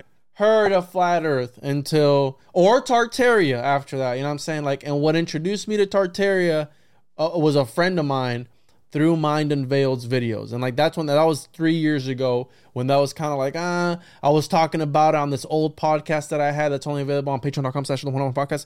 And, you know, it's only available on there. And I talked about it, and I was blown away at the time because I didn't know about what it was until I'll dig into something until I start to realize the parallels it has with something else. So I can learn an entire cosmology based on comparing it to what others like. The Typhonian numerology. Oh, it's kind of like Pythagorean numerology, except a little bit different. It's you kind of see the parallels there, where one group, obviously the Pythagoreans came first, but where they were influenced by these people, right? So, hey, check this one. Go ahead. But yeah, anyways, I'm thinking about Eric Dubé and the whole Flat Earth movement and how that was a video and people lost their minds over it. Absolutely. And then it got banned off of YouTube or whatever it was. And I don't know. No, I think that agree. the powers that be, real quick, I think that the powers that be kind of sort of push back a little bit on these things to kind of legitimize them, right? They'll be like, it's like, you know, you got Biden using the New World Order. It's like, bro, these are trigger words that we've been, you know, Pavlov's dog, right? We've been like, that's that little bell, like ding, ding, ding. And then when he says it on there, it's like, and we're going to start a new world order. The fucking, I'm coming everywhere. You know what I'm saying? Like, they were going crazy. They were going wild. I thought that was Alex Jones right now. I was like, is he here? I didn't know. They had the red lights in the back. He's talking about all this shit. And bro, the conspiracy theory, the rock hard, bro. They were just jizzing everywhere. You know what I'm saying? Yeah. Woo. All right. I agree, Juan, completely with that. And I think the Zeitgeist was kind of that first one that got put out in space. It was created, and I think it was created by a think tank. I don't even know, Joseph. Maybe he had a hand in putting it together, but I don't think it was solely him. I think his name's on it, but I think that he is the face of what they needed to put out.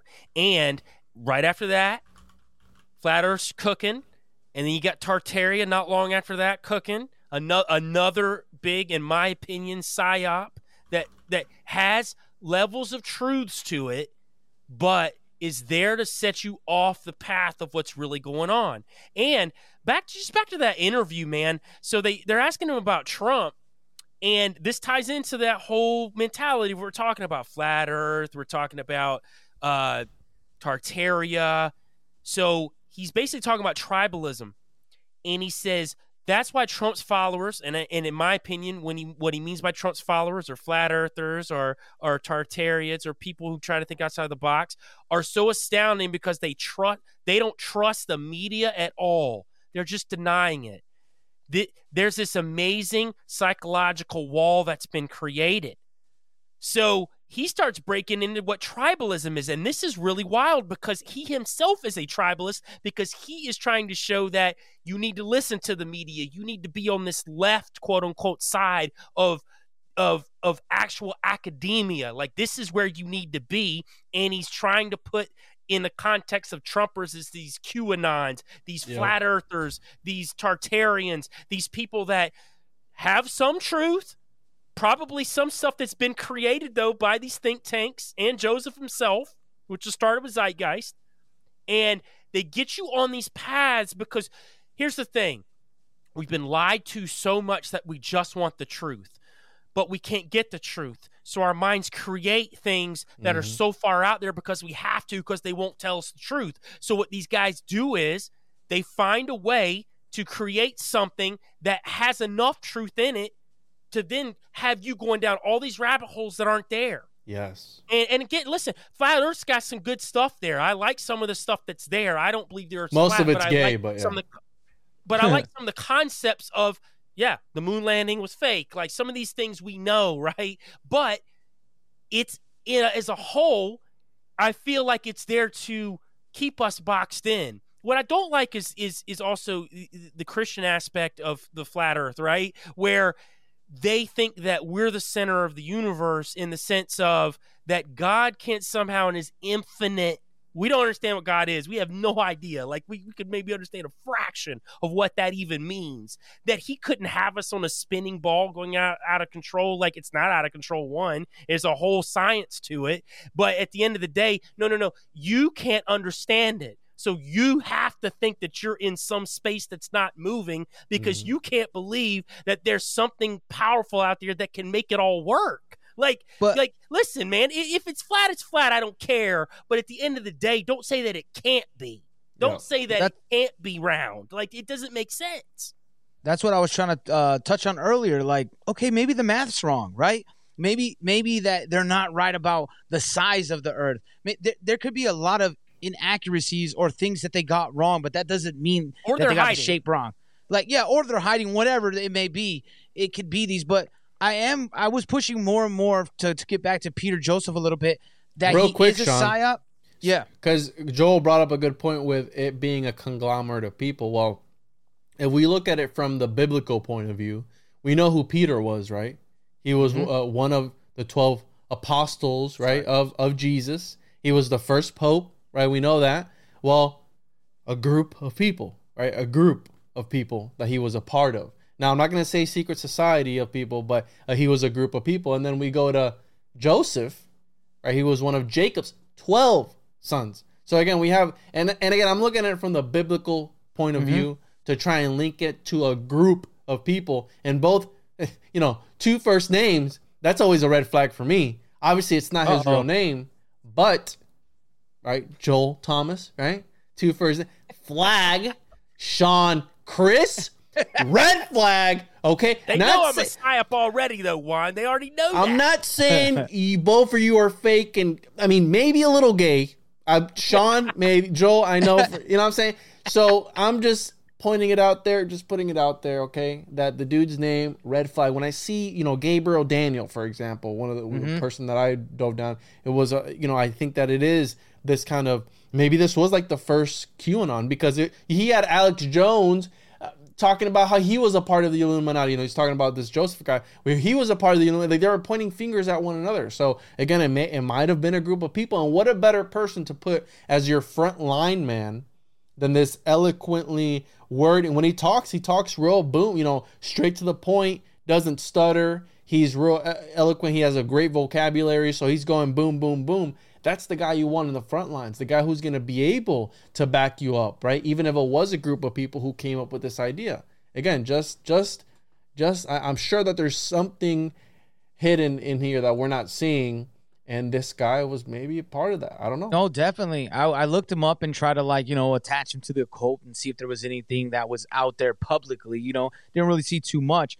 But like I said, his name changed. Plus, during that era, the Alex Jones, like you said, the QAnon, that's why I brought Cass Sunstein. I believe this was like a blueprint. Then you had all these movements spark off that splintered celled into these so many different movements.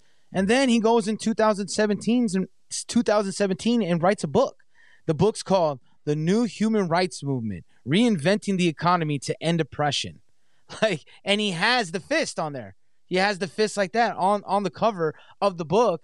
And to me, that just says, oh, he's a psyop, man. He's just maybe let's not even say a psyop. He could be an opportunist, right? He sees these little pockets of time and like, oh, man, I could see these movements are really heavy right now. Let me jump on them, right? Either contributing or maybe he has someone in his ear that we don't know about. He may not be the psyop. He may be just a useful idiot. But it's very strange to me that you would be like so down all these rabbit holes and talking about 9/11.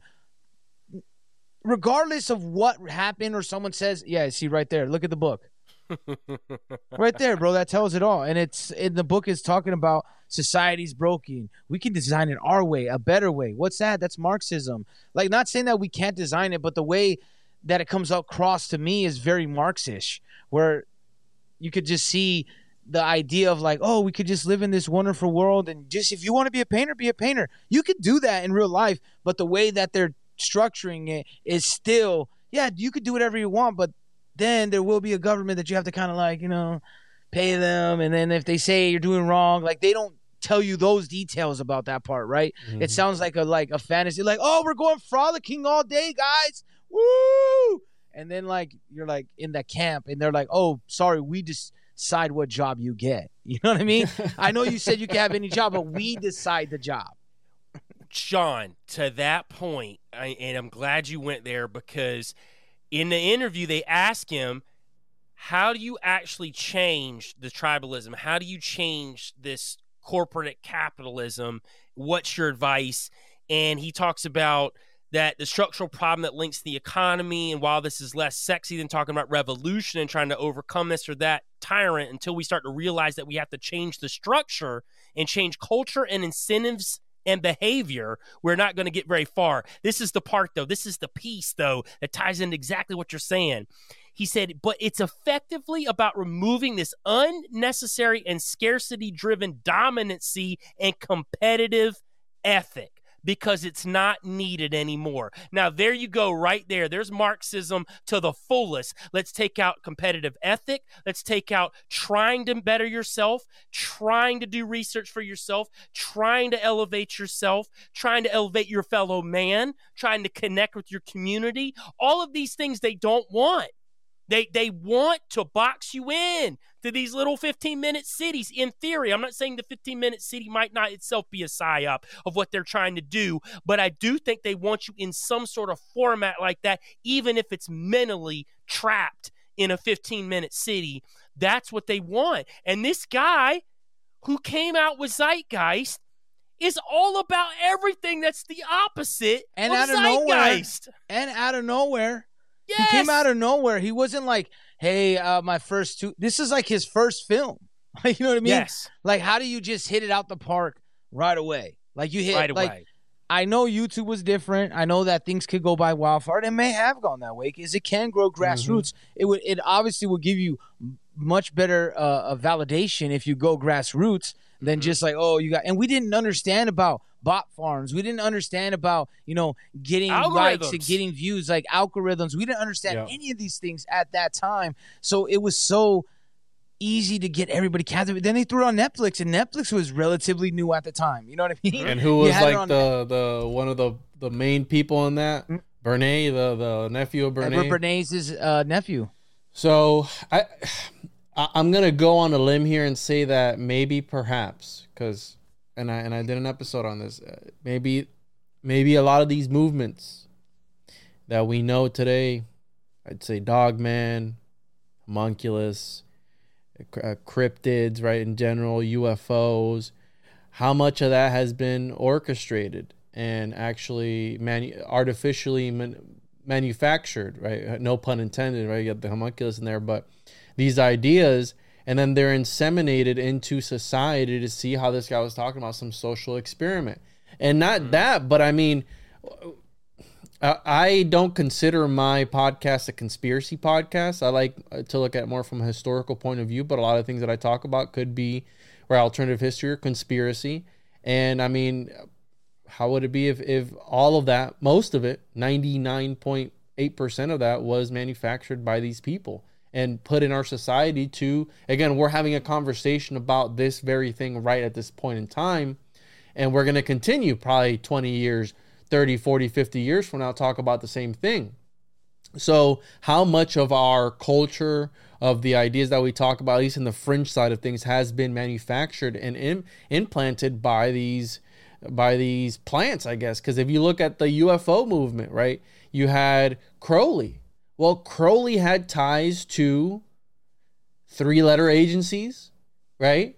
You had Carl Jung, also ties to 3-letter agencies, right? Then these are people who are setting up these things for us now, right? Yep. They're setting things up for us, and they set them up years ago, and we're talking about them now. We're catching their ball. But what if that ball wasn't even, what was fake and gay this whole time? Hey, well, here's the thing. He had contact with iOS, and we all know what iOS looks like. So at the end of the day, I think he knew exactly what iOS was, and I think that he goes to everyone or 3 other agencies with this information, and is basically like, hey, look, this is what we're going to do. These entities, we're going to call them this, and we're going to present things as this, and we're going to go down this road. And not to say that these things don't have technology, because I believe that they do, completely believe that they do. But I think this was part of this ruse, this early on ruse. And think about this, though. You talk about Operation Paperclip earlier, Sean. Well, these guys had super deep ties into the occult and aliens and alien technology. This is a known fact. This has been talked about. The Nazis were super deep. This was what the U.S. really wanted to get those guys over here for. And what's happening right around that time too? Roswell. So you got all this stuff connecting at just the right times. Governments don't know really what's going on, but these guys into the occult, these alchemists, as you always like to go to, they really know what's going on. Yeah, but that's why, I think, Juan, like you say, you can't get lost in the sauce. And when I say that, what I mean is, me and Joel were talking about this earlier. I think the problem is, whether things are psyops, whether things are real, doesn't really matter. The thing that matters is, how do you critically think? Are you teaching yourself to really thoroughly look through information and find the good pieces of the information and throw away the bad pieces of information, and not let it be your will and last will and testament, every single thing you read, that, hey man, you got to break these idle cycles. That's what I think we all kind of do. It's none of us know who's absolutely right on any of these subjects. It's all just speculation based on some evidence, different, interpretations. So it's hard to say what history is in general. So all of these things that are being mashed into this film, there's some great points, right? Yeah. Religion has its downfalls. We know about the banking system, but again, what is his ultimate goal? I believe his ultimate goal is to kind of push us into this social credit score, biometric state, what we saw in the 2020, the year of the red X, you know what I mean? Yeah, so real quick, right, William Shakespeare, all the world's a stage, and all the men and women merely players. They have their exits and their entrances, and one man in his time plays many parts. his acts being 7 ages. That's William Shakespeare. Again, one of 7 Asians? Seven ages, Sean. Listen, bro, you're 2 for 2 on this episode. I couldn't say baccalaureate or whatever, bacalao or whatever it was, but I got it. Okay. Booyaka. Mr. Areola's over here, and what was the other word that he couldn't pronounce? Anyways, hey, real quick though, before we go a little bit further, because I know some people's cheeks are getting tight though. It's lamb.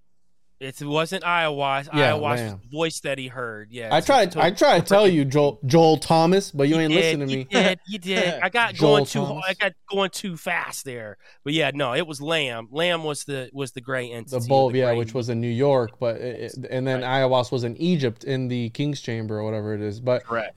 But point being that again, these ideas maybe would have been brought to light from these 3-letter agencies. Now, what discredits that for me is, what about all the accounts before that time, before the 1800s? You know what I'm saying? So what I think is happening is I think that there is an actual phenomenon and they're just trying to weaponize it, or they're trying to exploit it in some way. So I do think that there is the paranormal. There is this, again, occultist mundi. That's why I named my journal that, this hidden world that we don't know about, that we're able to somehow tap into, and it's able to bleed into this. And I think that when the apocalypse comes, I think it's, spirited away. You know, when all the spirits and demons and shit come into the world, and it's a merger of dimensions, of realities. Exactly. I totally agree. That's what I've been on, this rabbit hole of this merger of all these different dimensions. I think that is what we're seeing in the paranormal or angels. Like, I just think they're all the same. Like, I'm going to say that a million times. Like, I just think that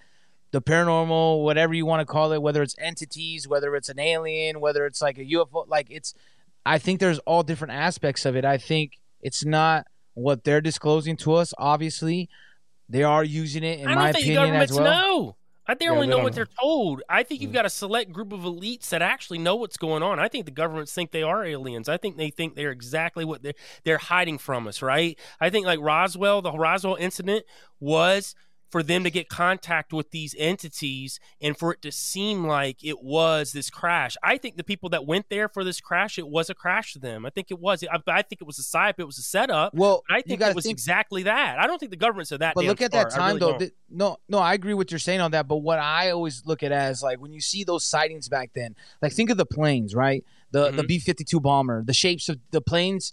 Shapes were changing. If we were to see that at that time and never seen anything else like it, we'd be like, whoa, man, that's a crazy flying saucer. So I think there's, like, to me, like, the flying saucer stuff, not saying that there isn't any of those, but I think a lot of them can be attributed to technologies used by different militaries, right? Yeah. Oh, yeah, absolutely. I think that's part of the things that they're kind of like hiding on, of like, oh, we don't know what that is because it's new technology. So they let it go. And I think, too, I also have this belief, I mean, I've heard some encounters of it where there's these like MK Ultra abductions, right? Like where they have things, they have the voice of God, and they have these things that get into people's heads and maybe even our dreams.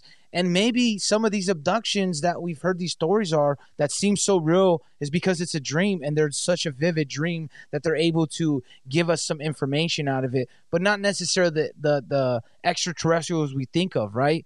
That's where I think that the hiding part is more that these angels are the real, you know what I mean? Like the Bigfoots, these real creatures and Mothman, whatever we want to say, are these mergers of these dimensions. That's what I'm thinking, because that seems like more realistic. I'm not saying space is real or not real. I have no idea about that part, because I've been really focusing on this merger of dimensions, and I think that's where we get the Bigfoots. That's where we get these homunculus and alchemy that come from the fallen angels that have built a lot of that stuff up. I really am subscribed to that. To your point, and though, the other Sean, part is just hiding from the military. To your point, Sean, a lot of these UFOs that are seen come out of the earth, right? They come out of the ocean. They come out of the earth. They come out of portals. They come out of like a dimensional shift. So I think there's that piece of it too. I'm with you. I'm not saying there's not space, but at the end of the day, I think that if you're talking about interdimensional beings, man, that's a whole different concept. Also, let's borrow from our buddies over at Cryptids of the Corn. They talk about interdimensional creatures that aren't necessarily good or evil. You got to think about in another dimensional place, there are things there that could be dangerous to us, maybe not dangerous to us. Do you know Mothman has never really hurt anybody? That's the best part. It's just scary He's looking. just misunderstood, Joel. He just misunderstood. It's like Justin always says, he calls them the trash pandas of their universe. Like he thinks they're they're literally like the raccoons, because they're always over here scavenging and they're scared and they're always like they're asking for help or they're trying to get back to somewhere. Look, man, everything ain't evil either. Let's put that in a dimensional. Well, even Bigfoots, man. Even the Bigfoots, like they don't really attack a lot. A lot of the ones that I hear chasing people, that like a lot of encounters with like the white Bigfoots. Like, you know what I mean? That's what's interesting. So maybe those are the ones that are experiments. Tone down the racism, you know what I mean? Sean. Please tone it down. All Bigfoot lives matter. All white Bigfoots are they attack? I saw you, a cocaine bear last night, so I'm like, that's on my mind. I loved it, right? What a movie! That shit was incredible, man. What the fuck was that, bro? What was that? Dude. What? You know, hold on. It deserves the button. What the fuck? I was like, what is happening this whole time, bro? That was crazy. Yeah. No, it's just the whenever I see like stories of that, it's like, Why are you running? Why are you running? you know, the Mothman is just trying to come after you, trying to be your friend. I mean, it just wants a hug, man. You know, everybody, when you see your cryptid, your neighborhood cryptid, you know, maybe stop to think about him for a second. What if he's alone? Cryptid. He think about, you know, if he's alone, he has no friends, he's alone in this dimension, give him a hug. You know, next time, stop for that cryptid on the side of the street. You know what I'm saying? So just think about the cryptids. That's all I'm saying. Yeah, just like the homeless lizard people, you know, we are advocating for that. So it's a real deal. You know what I mean? Go to change.org, save the homeless lizard people. Think about it, man. They've been in intergalactical battles for how long, man? And you got some, man, got PTSD, man. Their brethren didn't care about them anymore, man. They're tripping out, man. They're forgotten. They can't even shapeshift right. Like half of them shapeshift, the other half's not. They need help, man. It's just like the eyes just twitching, man. That was it. But some got it good. Some are in the White House. You know what I'm saying? That those are the ones that are on the higher spectrum. Yeah, the elitist ones, yeah. But the working class reptilians, they get treated like garbage, man. Like, you know what I'm saying? The elitist reptilians, that's what we're always talking about. People don't really understand this whole concept of reptilians. And Peter Joseph, well, if you got a problem with reptilians, that's probably because you're with the elitist ones and you could care less about the working class reptilians. And I'm sick of people like you. I think he is a reptilian. Look at his face again, man. He's got that weird like hair all the way back to. It's almost like a mask. It's like he looks like he LARPs, bro. Like look at this picture of him. Oh my goodness. Hold on. Is this him? This is not him. Hold up. Yo, is that him? No, that's not him. Yeah, that's him right there. This is him, but I'm saying, is this who's this? I'm not sure who that is. I don't know if that is him, man. That's a face. He's shifting. They caught him mid-shift. Yeah, man, no, man. Yo, that kind of looks like him a little bit, bro. I'm not gonna lie. Yeah, he looks like he LARPs in the forest. That TZM logo, man. Go back to that. That Zeitgeist movement logo, man. That's so it's a flat Earth. Is that a flat Earth? Oh, even better. Oh, it is. Look, it's got the little ice wall. Hold on. With the entrance out. Yo. Bro, and I just see... No, never mind. This isn't the flat Earth, bro. The people, the flat Earthers on my YouTube are gonna be going... They're gonna have a heyday with us, dude. Oh, yeah. They're gonna be so tight, man. Bro, I'm gonna get this guy on. I'm gonna reach out to this guy. That's him. That's like a more recent. Real weird, man. Listen, I'm gonna get him on. I'm sure he's a cool guy.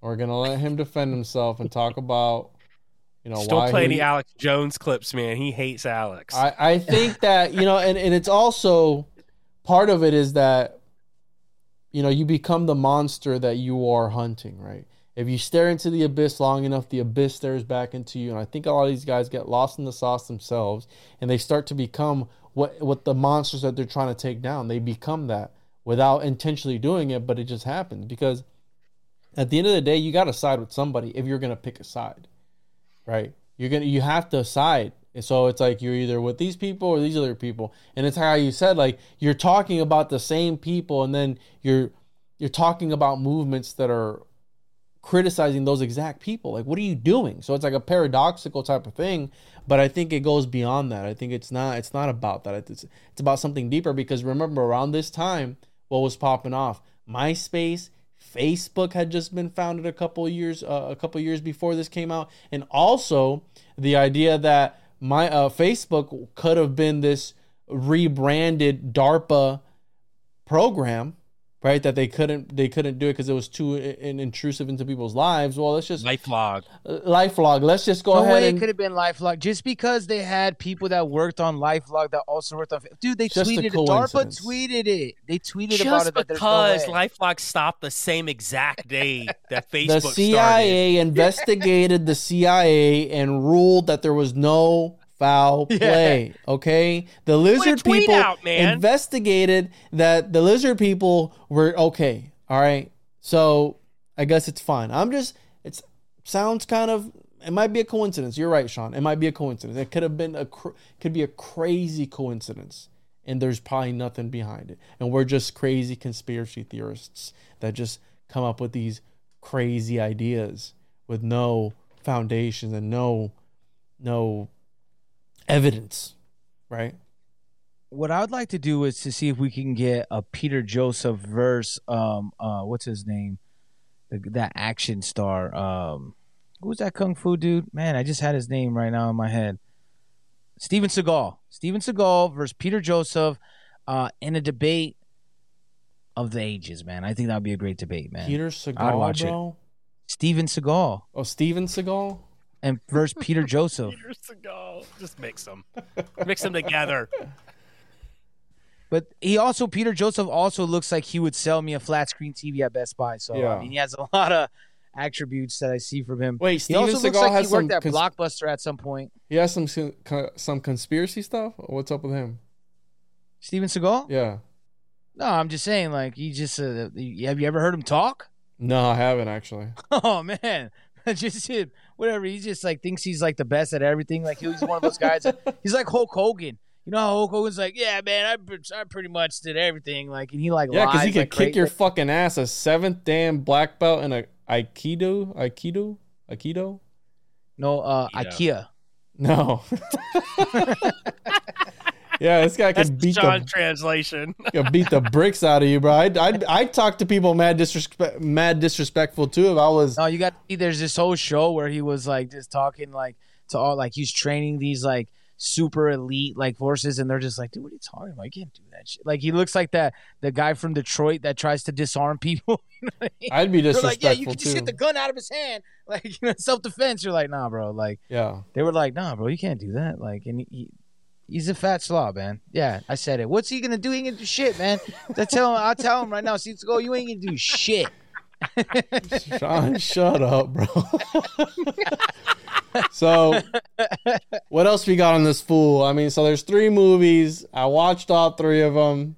I mean, people can watch them and come up with their own interpretations, right? We're not saying that this is the end all be all, but it's fishy. That's all I'm saying. There's some inconsistencies. The information is subjective. You can take it for it being true, how you can take it for it being false. It's really up to you and where you stand with your core beliefs as well. And so, I don't know. I think it's on the scale of fake and gay. I say it's pretty gay. That's what I'm gonna rule it. More gay than anything.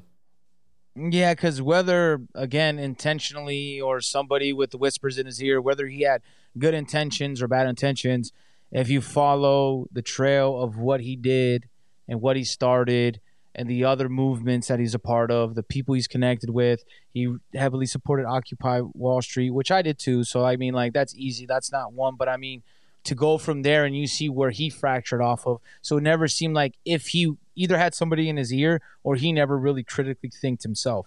He just got down a rabbit hole. So I'm like in a half and half. So I either think he's a psyop or he just went down a rabbit hole and he didn't fully critically think and he just stuck to his guns one way and he won't see the full spectrum of things, because to really have a grasp of anything, it's not about how much knowledge you know. It's about how can you be relatable to people and can you have these discussions with being able to be wrong and being able to learn and have more growth in your life. And I think he's one of those people that what he thinks is right, and that's it. And real quick, I want to add, I give credit where credit is due. And one thing that I did like about him was that he offered quote unquote solutions, which I think that's something that not enough people do in this community. Like, we talk about the occult, we talk about the lizard people, we talk about all these different things, but I don't feel that we offer any practical advice as to how to handle the occult or how to handle. And again, I mean, maybe it's not the type of show that I run, but I like that, where it's like, well, you're talking all this smack, what do we do about it? What are you supposed to do? And he kind of offers you like, yo, do this, this, this, this. Now, you know, the agenda behind that aside, but I do take that into consideration, where it's like, okay, I give you kudos for that. Like, you offering like an actual something that people can follow for themselves to help them. Like, hey, get off the grid. You know, don't pay for the electricity anymore. Be self-sustainable. Like, stuff that is good, but it's like, okay, you know, what are you getting at? Like, at the end of the day. So I just want to say that he does offer some good pointers as to where to start in some of these movies. Right. And my assessment is, just to piggyback on what you just said, yeah, he's offering solutions, but now his solutions are to vote for guys like Bernie Sanders, who's a super socialist, and he talks about, how xenophobia is ruling the world right now, how we need universal health care and all of the great Marxist lingo. So, again, I do think, just from a base level, I think it was a social experiment for him.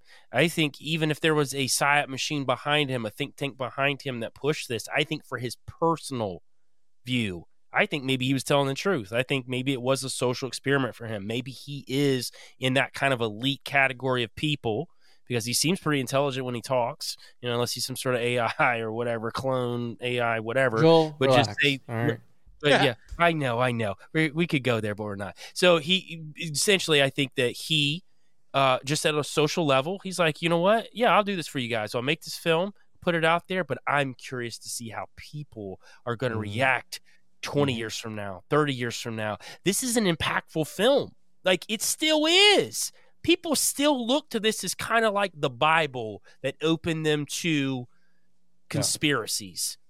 And open their mind up to new ways of thinking. So I think he kind of won in a lot of ways. He got his social experiment, and it's still evolving. So he's still getting to watch this turn into this beast that it has turned into. Mm-hmm. So is he watching us? Like, is he in like the corner watching us like right now? That's kind of weird, man. That's cucky. Yeah. No, I don't think he is. That, but I think that there are projects and things going on different levels of the spectrum. Right now, this is like the exoteric, hey, let's put it on YouTube, let's see how much traction it gets, even if it was artificial or not, see how people react to it. Then you have the other stuff like the DARPA stuff. Let's see what happens when people actually voluntarily give their information up. Let's not make them give their information. Let's have them give it to us and see how they react. So I think that there's different levels of interaction, and I think that they're testing us like all the time. I mean, you have the whole TikTok thing right now. You have a whole bunch of, they have the new AI now that's going to be scanning, I think, podcasts to see what you're saying. I think you sent it to me, Joel. Yeah, to see what you're saying. To be scanning podcasts to pick up algorithmically keywords. Copyright strike stuff, right? Like, again, I mean, I think that there are psyops within psyops sometimes, and not so much psyops, but maybe like social experiments to see how people react. I think that's what they're looking for, that reaction, and see or what levels they of do. Control. Yeah. To how see much how far, more control that they can get. How far they can push it. Like, okay, let's present this and see how much we can get away with. And by the time you know it, they're sitting on your couch actually watching you, Sean. If that. And I can honestly say, to give him some credit too, he could have maybe just not social experiment. I do think that the piece did capture like what was going on in that time, because it was after 9/11. We were already in Iraq. There was tons of protests everywhere. And then the other films were made during the collapse, right? Like the housing crisis, all these things in the middle of it. So I think he did capture pretty well some of what was going on. And I think some of it is that he didn't put the right context to it. So, like I said, I don't know if he's a bad dude. Like, I really don't know him. I I liked some of the information in there. I understood a lot of the banking stuff that he put in there. I like that aspect of it. And the 9/11 stuff, I thought it was interesting that he really didn't speak about it.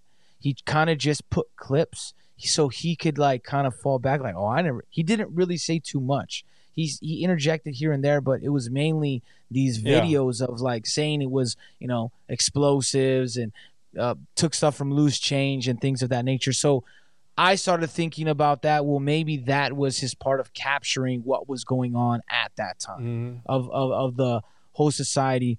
Now, his reasonings behind it to me are definitely a little bit nefarious, whether it's for connected with somebody or not. He did bring solutions, but his solutions were kind of government oriented, but disguised, right? Yeah. He was like, oh man, we don't need a government.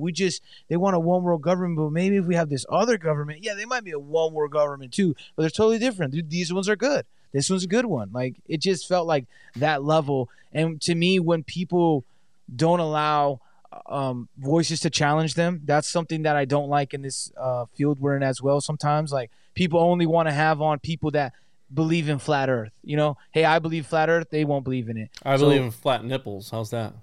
I like that. Great. Someone could just sample that right now and they're going to be like, see, he believes in flat earth, fucking psyop. So no, and also I want to add that so we do podcasting and we do it for, I have a Patreon. You guys are going to start your own thing soon. But the idea that this guy, what was he doing for work to fund this? Where was he finding the time to do the research? Right. And that just adds to the idea that it could have been a group of people. Because he even talked about, I don't have a lot of money. I have even less now that I'm putting this out. I was like, where'd you even get your money to begin with? Who was funding you? Right? It's like people don't ask those questions and think about like, oh, okay. Because in defense, if you look at it, it's kind of not that high of a budget. He just took a bunch of different YouTube videos of the time, like Jordan Maxwell's big in that, other philosophers, other people of the times, and like I said, like Loose Change, until the next film. Now, the question is, I do have, what do you say, where did that money come from? There's animations and shit about in it, yeah. Monetization at that time. I don't remember monetization coming to effect with YouTube. I don't remember. No, they were paying, bro. They were paying at that time. They were so paying. Maybe that first film, the first film is low budget. Like, that's why it's so But artsy. It's not impossible is what you're getting at. It's like, it's low budget. Yeah, I don't think it's impossible. I think it's more low budget for him to make it. I agree. I think now the more question would be like, how did it go so viral? But again, at that time, things were kind of like free set. I think they did it on purpose, right? Like, they wanted it to look organic, in my opinion. Yeah. I'm not saying no one's behind him. I just really feel like they did their best to make sure that it looked organic. Because when you see how the film was put together, you're like, oh yeah, someone threw that together. He did it. He didn't just throw it together. It was done well, but that's where I got from it. Here's to what you said though earlier though, Sean. Back then we didn't understand algorithms and we didn't understand how a lot of that worked. It would be very easy for them to, like you said, make it look organic by just having it in your face when you log into YouTube. Like, oh, what's this? You know what I mean? And just having it in that feed to where it's constantly in people's feeds or people that it's still able to search it. Right. Like, you're not able to search a lot of stuff. Like, why is that still allowed? That film so easy to find? It's very easy to find. Easy. It's free on Tubi. Like, all three of them were on Tubi for free. So you can get them anywhere. They're free on Amazon YouTube. Prime.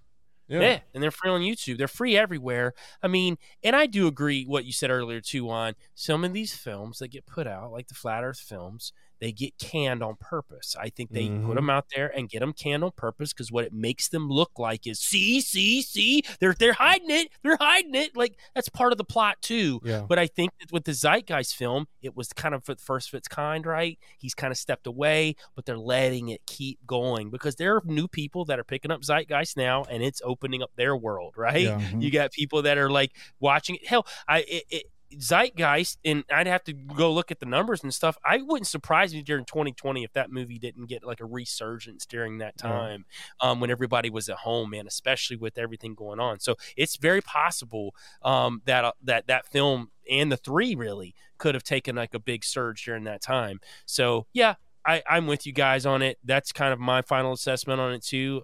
I maybe not a psyop. I think the film is a psyop. Maybe not him. Maybe he loves it more of as a social experiment, and maybe he's like, you know what, I'll make it to do this, but whatever you guys are doing with it, like I don't care. It could be that. It's a good film to start off on, but to open your mind, don't like use it as gospel as it's right on everything. And I would tell people to not only watch that, but really go read the Christ Conspiracy, the greatest story ever sold, and then see for yourself how a lot of what's said in that book is kind of referred to in this movie.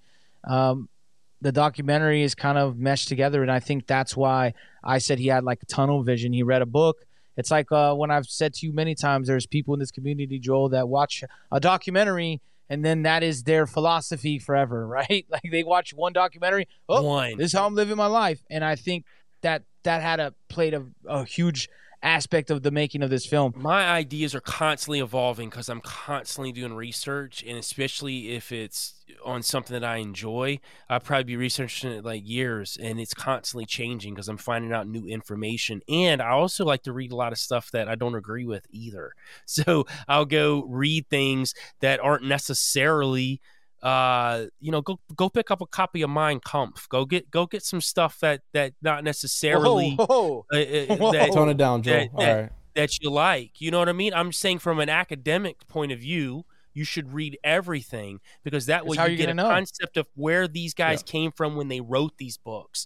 You know, Karl Marx, I've got a bunch of his works at the house too. Like, you want to understand why they think certain ways, so that way you know how to combat it. It's not that you're reading it to agree with it. You're just understanding a full scope of views. You know what? One of my biggest issues with people that don't like the Bible or like Christianity, they never read the Bible. They read every book that has against the Bible and how to defeat it, but they never read it. It's like, okay, if you read it and you don't like it, fine. I understand that. But don't do that with anything. So, like, for me, if I don't like Marxism or whatever, I want to understand it. I want to understand where they're coming from, what their concepts were, because at some point in time, and even now, people think it's a good concept. So why do they think that, right? How do we combat that? Well, we got to understand it. And I think that's with anything. I think our CIA agent today's having a ball. He's like, got him, boys. He's got Karl Marx's Mein Kampf too, bro. Yeah, he's got all the stuff, bro. Next thing you know, FBI, open up, bro. You got him. So no, I think our CIA agent was like, man, I thought Juan was not going to be able to squeeze the homunculus in, but last shot, time ticking down. He got that last bucket up, and we're like, yeah, got you. Yeah, bro. I mean, the homunculus fits anywhere. Stuck some Nephilim earlier, too, so that was cool. You know, we got to do it for the people. The people are waiting, too. They're like, yo, how many? They got the Pentecostal counter. They got the homunculus counter. They got the Pentecostal homunculus. Whatever, bro. They got all that stuff. So, yeah, I people check it out. Again, watch the movie. If you haven't ever, this is something that started my journey, I guess you could say, and opened up my eyes at the time. And hell, I mean, I even quoted some stuff for the longest time out of this movie, and I would have conversations with people. This is, before I had the podcast and all that, with just ideas that stemmed from this, until you start to, how Joel's talking about, doing your own research and reading and actually peeling the layers back and go, damn, so-and-so is full of shit. It's like, okay, well, now you know. Well, how many other people will know that you know now? Right. So... yeah. Anything else, Sean, Joel? I think that's it, man. Oh. No, I'm good. Like Enoch said, loosen now cheeks. That's all I got to say to everybody. Loosen thy cheeks. Make sure to follow me on social media at the Juan on Juan Podcast, TJOJP.com. Hey, make sure to get the June Paranormality magazine issue. Your boys on the cover, the last living homuncologist, the Florida homuncologist in the house. I am solidifying that title. I am the Humunk Daddy, and you will respect me. The Homunculord. Hey, and check this out. You can get a discount on it if you go there and use our promo TJOJP. code Bird Killers. TJOJP. Bird Killers. TJOJP, promo code TJOJP, and TJOJP.com. You know what? Just get 2 subscriptions. Yeah. And you can, might as well just do 2 subscriptions. Exactly. You're going to need it. Exactly. So, Homunkillers and TJOJP.com. I'm just kidding. So, we'll post the links in the description. You guys want to plug anything before we get out of here? Yeah. KillTheMockingbirds.com, man. You know what I mean? We got the site up and running, building the members only, but you can go to KillTheMockingbirds.com to get all of our podcasts, and so much more that will be coming. And if you still want to follow us on the social medias, go to Telegram, Kill the Mockingbirds, Instagram, Kill the Mockingbirds Podcast, Instagram, Van Tesla Music, Instagram, Sean Chris Music. And don't forget to check out all of our music on Spotify, Apple, whatever you go to Joe Thomas, Sean Chris, you can find it. Easy to search up. Right on, boys. Another one in the books. We'll get a little. Bye-bye, motherfucker. We'll figure out what we're going to talk about in the next one. But as always, everyone, love each other. Don't be a piece of shit. And be a good person. Love you guys. See you on the next one.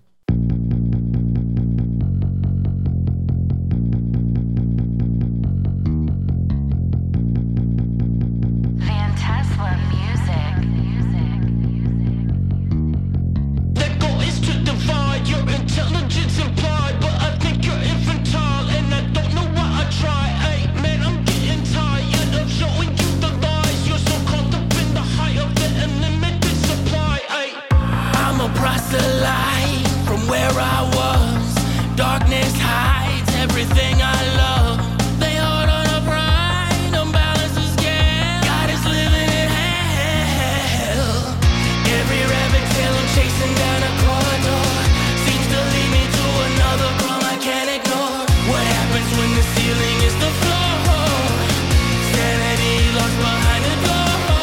The goal is to divide your intelligence implied, but I think you're infantile and I don't know why I try. Hey, man, I'm getting tired of showing you the lies. You're so caught up in the height of the unlimited supply. Hey, when I think reality is concrete, cracks from the truth begin to taunt me. Ghosts from another time tried to haunt me, but all they brought me was the past on the loop.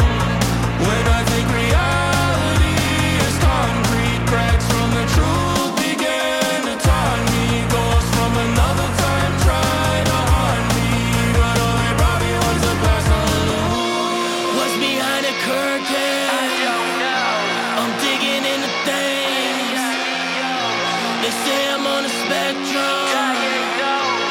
Craftsman of these threads trying to build a mirror. What's behind the curtain? I'm digging into things. They say I'm on a spectrum. Craftsman of these threads trying to build a mirror.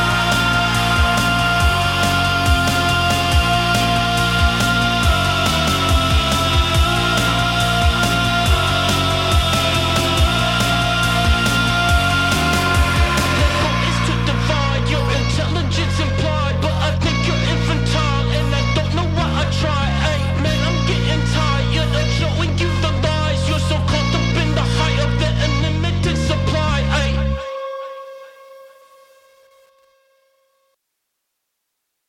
Say goodbye to your credit card rewards. Greedy corporate mega stores, led by Walmart and Target, are pushing for a law in Congress to take away your hard-earned cash back and travel points to line their pockets. The Durbin-Marshall credit card bill would enact harmful credit card routing mandates that would end credit card rewards as we know it. If you love your credit card rewards, tell your lawmakers, hands off my rewards. Tell them to oppose the Durbin-Marshall credit card bill.